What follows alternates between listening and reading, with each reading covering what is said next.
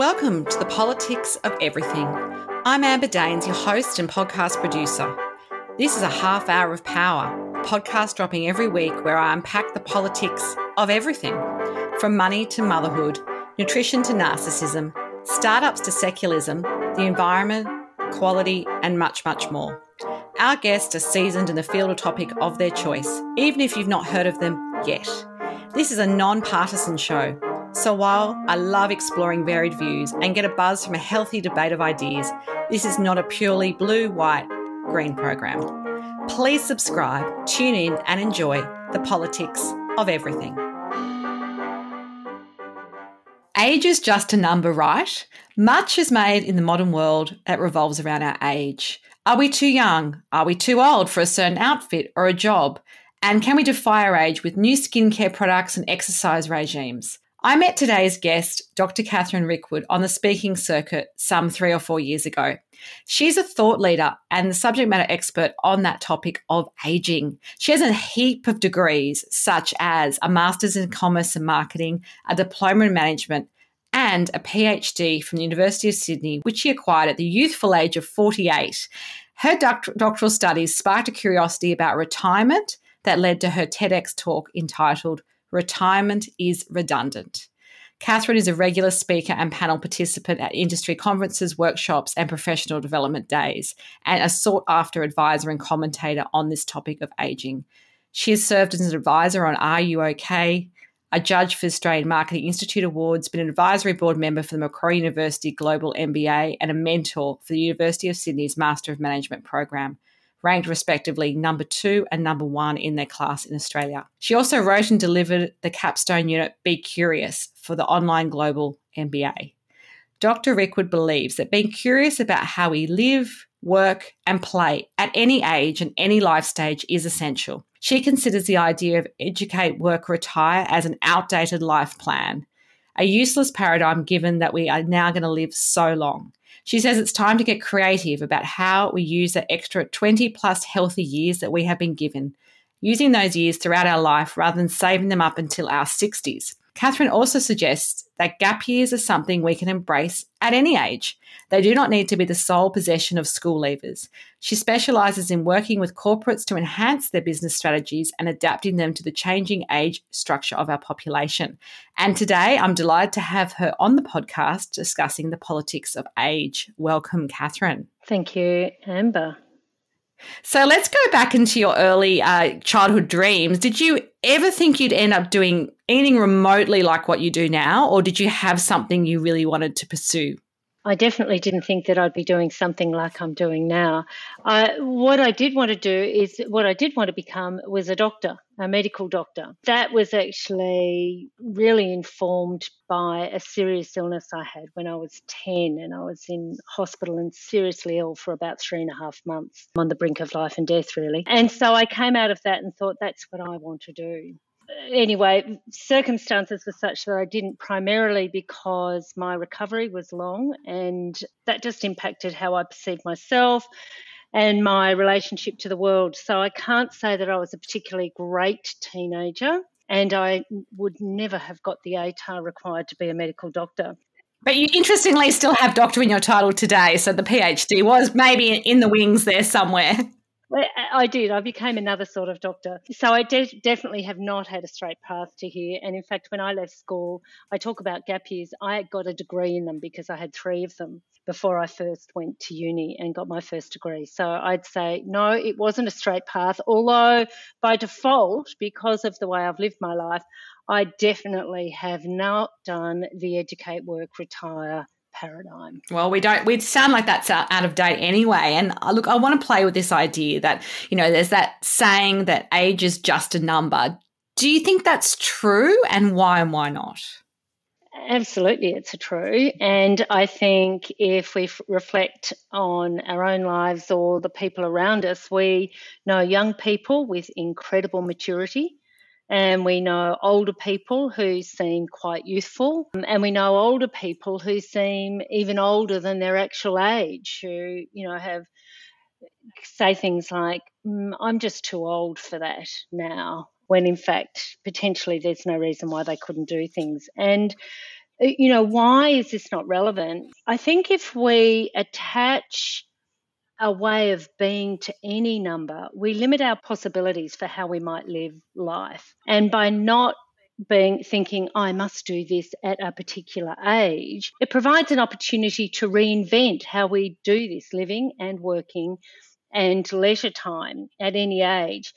And, today we're seeing things like side hustles, the gig economy, and particularly since COVID, flexible work. And all these are actually the groundwork for enabling us to shape our working life differently to the jobs for life or the PAYG wage earner approach, which to some extent can define what we think we should or shouldn't be doing at any particular age.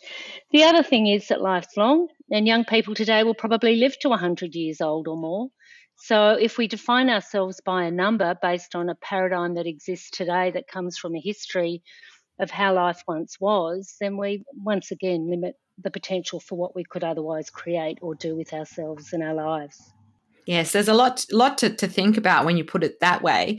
Having said that, though, look, there are still some prejudices when it comes to age. And I recently read an article saying that age 50 is the new 60 when it comes to the workforce and our participation rates, particularly in Australia. So how can we best overcome that disconnect between the fact that we're living longer, we probably want to and need to work longer, but also this idea of ageism, because older workers seem to be getting younger. I mean, I must admit, I'm heading towards that 50 mark and it's a little bit daunting. Look, there's two parts to this. One is what to do. How do you overcome the disconnect between the reality of longer lives and the stereotype and the cultural narrative that exists about what we should or shouldn't be doing at any given age? And then the other aspect of it is ageism, which can be that barrier, that wall that actually limits the opportunities and the possibilities for what we might like to do. Just speak to each one of those in turn. In the first instance, in terms of overcoming the disconnect, it's just fundamental to business. It's essential to the future of business. The population is aging and, it's not going to change. We can't solve it with a vaccination. We're not going to resolve for the fact that more and more people are living longer and our population is getting older. Therefore, where talent pools come from, how they're sourced, must occur from a wider range of age groups. The other reality is that the current and future customer is older than the customer of the past. So we need to better understand who our customers are, not based on a stereotype or an assumption about what we think people are doing at a particular age that comes from an historical policy set at the end of the 1800s and early 1900s, but on the reality of what people are doing today, and that's quite diverse. The other thing is, in terms of the disconnect, is that in Australia, we've relied a lot on migration to boost our skilled workforce, particularly, with bringing younger people in. Well, that's not happening. And who knows when that's going to start again. So it's actually a business imperative to address this issue of ageism and any stereotypes that might be held around that. And that starts at the top. It's something that should be on boardroom agendas, or at least being discussed and addressed at C-suite level, with policies and practices introduced that support the inclusion of older people in the workforce. And, it's just, I can't emphasise enough just how important this is. It includes addressing age discrimination in recruitment, training and development practices and programs. Having said that, at the same time, it doesn't excuse each one of us from evaluating our own attitudes, beliefs and behaviour about ageing. That can be our own preconceived ideas about what we think we'll do with our own life, or assumptions we make about others based on their age. And if we give that some thought, then who knows what we'd create and contribute to changing the narrative about ageing. Yes, well, I think we all do need to challenge, what we consider, older age to look like and what that brings with it. And I guess society does like to play off some of that generational division. And, you always see articles about, this is what boomers are like, this is what Gen X is like, this is what alphas are like or millennials. Do you think that sort of conversation and rhetoric is helpful, or do we need to see some characteristics as more intergenerational, such as, boomers can be tech savvy and millennials can save money without the bank of mum and dad and can live without fancy brunches and smashed avocado to survive? I mean, I think some of this is sort of fueled by messages that are reinforced. And so how do we actually deal with that? Look, frankly, any conversation that pits one group of people against another is unhelpful. It's analogous to placing different groups on opposite sides of a field as though each is facing the enemy and a battle will ensue. Yeah. We're not in a battle. That's a great analogy, actually. In fact, in this form of discrimination, we're actually discriminating against our future selves, as Ashton Applewhite, an activist on ageing, says, because we will all get there eventually. And unless we change the landscape today, the options aren't going to shift for a younger person either. So, there is not one generation more or less valuable than another. We're all equally valuable. And when it comes to work, I'd suggest that there are large enough similarities across all age groups about what we want and need in our workplaces that the potential for intergenerational co-creation is unlimited. Who doesn't want flexible workplaces? Who doesn't want respect? Who doesn't want a culture that is inclusive of all people and enables each one of us to thrive and grow? We know organisations can shift and change quickly. We've seen it occur through COVID. Flexible workplaces are here to stay. And whilst we may want to return to the office for the social connections and incidental interactions, we've all discovered how much we enjoy the option to choose whether we work from home or an office. And intergenerational workplaces and intentionally embracing older people into their workplace is an extension of this idea. It's about choice. Yeah, absolutely. I guess the biggest piece of information which I've taken from just watching your TED Talk and I guess seeing you speak is the idea that we shouldn't retire. And I think I love that idea because I'm not keen to retire. I love using my brain. I love the connections and I love adding value to people's lives. But how realistic is that? Because our mental and physical well-being does tend to decline as we get older.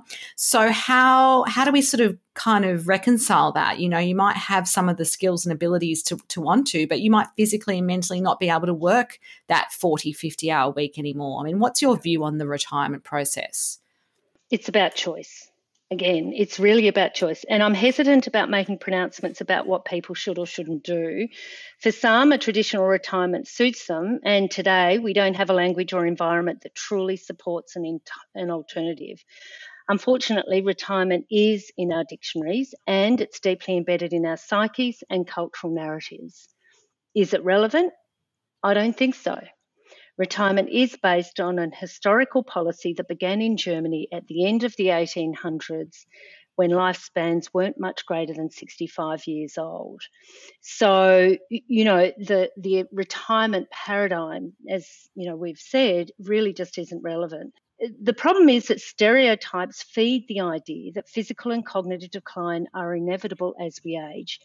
And when we're considered older at 50, that's a big problem. In terms of our bodies ageing, the reality is that we're fit and healthy for most of our lives. In fact, today's over 50s are the fittest and healthiest in older age than at any other time in history.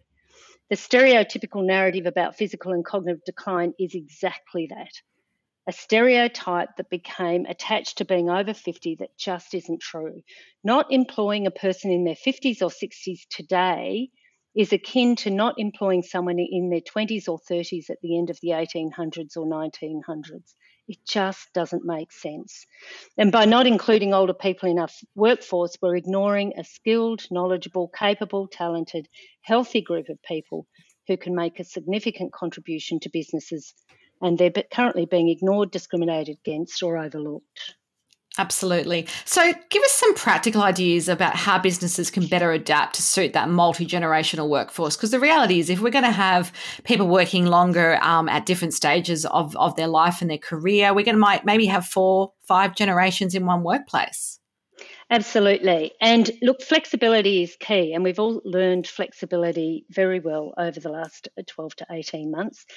There's a number of examples of this. Intergenerational job sharing is an enormous opportunity that certainly I don't think is harnessed often enough in the workplace. I spoke with a couple of women who actually worked for a council over in Western Australia. One was older and one was younger. Both of them wanted to work part-time. The younger woman had a young family and the older woman had adult children.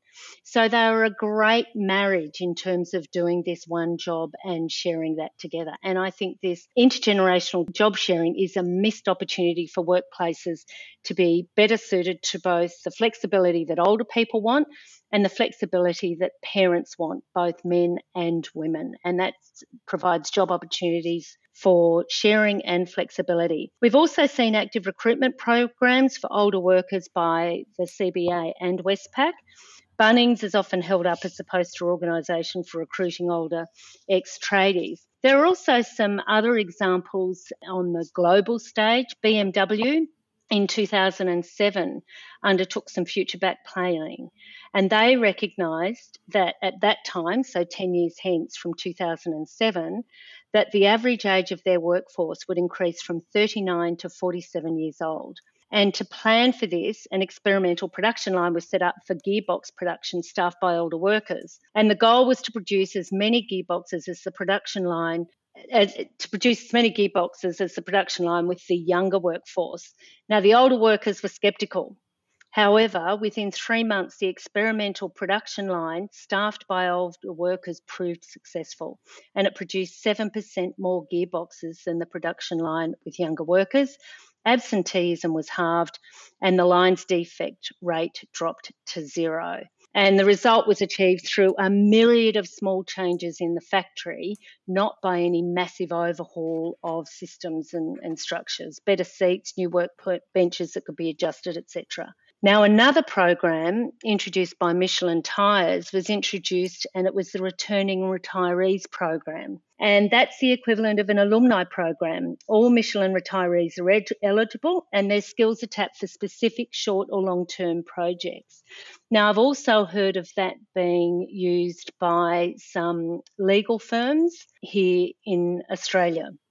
So they have the equivalent of an alumni program where solicitors or partners leave the firm and they have this database of talent who understand the firm, have particular skill sets and expertise in areas that they can call on for short-term or medium-term projects. So there's a few examples of how workplaces can be adapted. Yeah, they're really powerful examples. Yeah, because I think we need the proof, and I think a lot of organisations might need that to feel confident to make those changes, because we are going against the grain in how we view our workforce. Changing tack a little bit, in your ideal world, what would be the utopia of ageing well? And I guess getting a bit personal, how do you plan that next sort of 50 years of your life? Great question. I don't think there is a single utopia.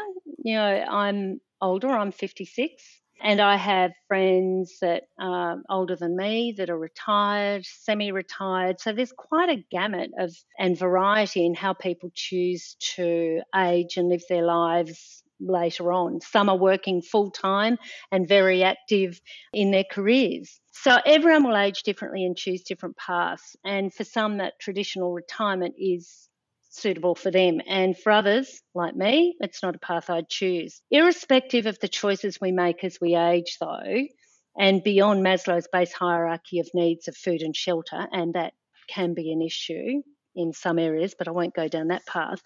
There are some fundamentals that involve planning, and planning is really an essential element of this that isn't discussed, because people often think, oh, I'm going to retire, fantastic. I'm not going to have to wake up to an alarm clock every day, and I'm not going to have to, attend all those meetings and be overwhelmed by an inbox. And they finish work and discover actually that they've got an empty diary, empty calendar, and a lonely inbox. So planning for this is really important. There's some essentials: physical health and well-being, probably almost everyone knows. Diet, exercise and meditation all play an important part in my daily life today and have done for many, many, many years. I have also said previously that having purpose and meaning are essential. In Japan, they don't have a word for retirement. They have ikigai, the reason for which we wake up every day. For me now, this involves my writing, speaking and consulting work. Now, I don't know how this will evolve in the future. However, I'm clear at this stage I want to continue to contribute to changing the conversation about ageing. And lastly, and also equally important, are social connections. And this is definitely something I work at and will be mindful of as I can tend towards being a little bit introverted. I'm very happy ensconced at home reading, researching and writing with limited social contact. So I do make an effort on that front. Yeah, absolutely. I'm a big believer that nobody has got to where they have in life without at least one or two or maybe more mentors. Do you have a couple that come to mind, and what have they taught you? I've been asked this question before. In fact, and I've often had, well, not often, occasionally had this conversation with friends. And, over the years, if I think about, my change and how I've grown and who I am today, I'd say there's one person, my spiritual teacher, Swami Chidvilasananda, who has had the greatest impact, because it's through her teachings and those of Kashmir Shaivism that I evaluate my motivations for what I do and why. Am I serving my ego or contributing to a greater good? How am I perceiving others? Through a lens of judgment or a lens of trust, understanding, care and kindness? Now, historically, that certainly wouldn't have been my perspective. It was all gung-ho, climb that career ladder, and it was all about progression and a defined sense of success, which was probably, well, invariably what I owned, and the job title. Eckhart Tolle said, "Don't ask what you want to do. Ask what the world wants to do through you." And along these same lines, I believe Oprah Winfrey once said, "Universe, use me." For me, the question is, how may I serve? And in the context of my work, how may I serve people of all ages by inviting and encouraging a different conversation about ageing that enables us all to thrive and grow? And it's through this work, I believe, we'll have healthier workplaces, communities and a society. Wow, that's not the expected answer most people give me, but I think it's a very universally profound one. So thank you for sharing that. Now, let's tell us a little bit about your music taste, your book taste, or your film taste. Is there one that comes to mind that you just love? And it doesn't have to be something serious. I'm often seeking something a bit different and quirky. What would it be and why? What does it mean to you?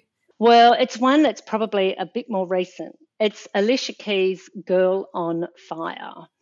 And why that one? After my TEDx talk, I was staying with a friend in Canberra, and we went back to her place and, we're clinking champagne glasses, and she put this on and we rocked around her house and had such a wonderful time. So, that for me is a bit of a go-to in terms of motivating me, picking me up and reminding me that, hey, I'm going to be that girl on fire.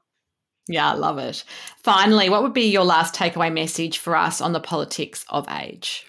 I believe we can all be far greater and make a contribution to community and the world that exceeds the stereotypes and cultural narrative about age and ageing. It's up to us. So my message is to be curious, think beyond ageist assumptions, and be brave in trailblazing a future for people of all ages that establishes a new narrative for today and for our children and grandchildren in the future. Well, there's some work for all of us to do there. So I do appreciate your insights today. And if you do want to connect further with Dr. Catherine Rickwood, there will be some details on our show notes. Until next time, keep well. Thanks so much for listening today. If you've enjoyed the politics of everything, I thrive on your feedback. So please add a short review and share the podcast with your network through Apple, Spotify, and all the usual suspects. I'm always on the hunt for new and diverse guests, so if you or someone you know has a fresh idea you're busting to get out there, please email me at amber@amberdanes.com and my crew will get back to you very soon.